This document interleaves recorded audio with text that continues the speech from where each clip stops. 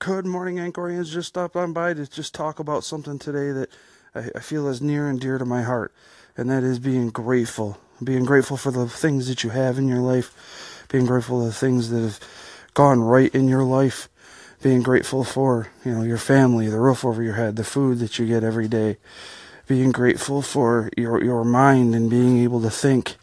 It's all successes in your life that you should be stopping and being grateful for, because a lot of times people miss this stuff, and it's really something that can be a powerful tool when you're trying to get yourself out of that dark place and move yourself forward. I know for me, when I got injured and everything seemed like it was taken from me, I got into a very dark place because they told me, you know, I went from being the guy that everybody turned to. I lifted everything. I picked that, I did everything for all my friends, and I was that big guy that everybody turned to do everything, as far as lifting and stuff like that.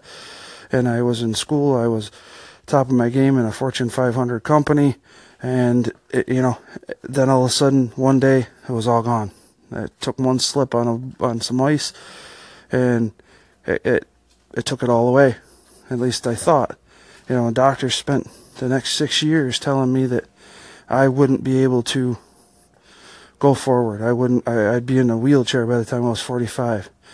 And I got to the point where I was, almost 400 pounds, and I was, just out there on that edge, and I was feeling so dark and so lonely, and and then I started thinking, and I started listening to more tapes and reading more books, and I figured out that the answers were in my own head.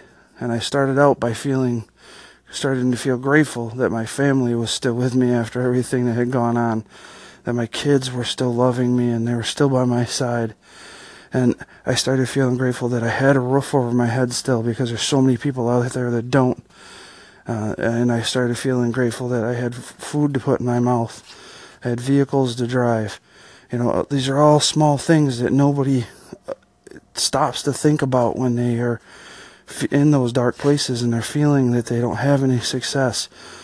But you got to stop and you got to think about those small micro successes first.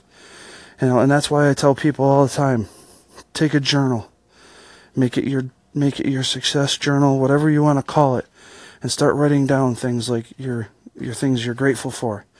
Start writing down daily goals. And I don't mean just like the things you want. I mean, write down everything you're expecting to do in the day. And when you look at that at night, you'll see, oh, I check marked this. Oh my God, I did all this stuff. And I had all these successes. They were micro successes, but those micro successes turn into bigger successes, which will turn into your biggest success, which, should lead to more successes. Success is not something you just reach a destination and you stop.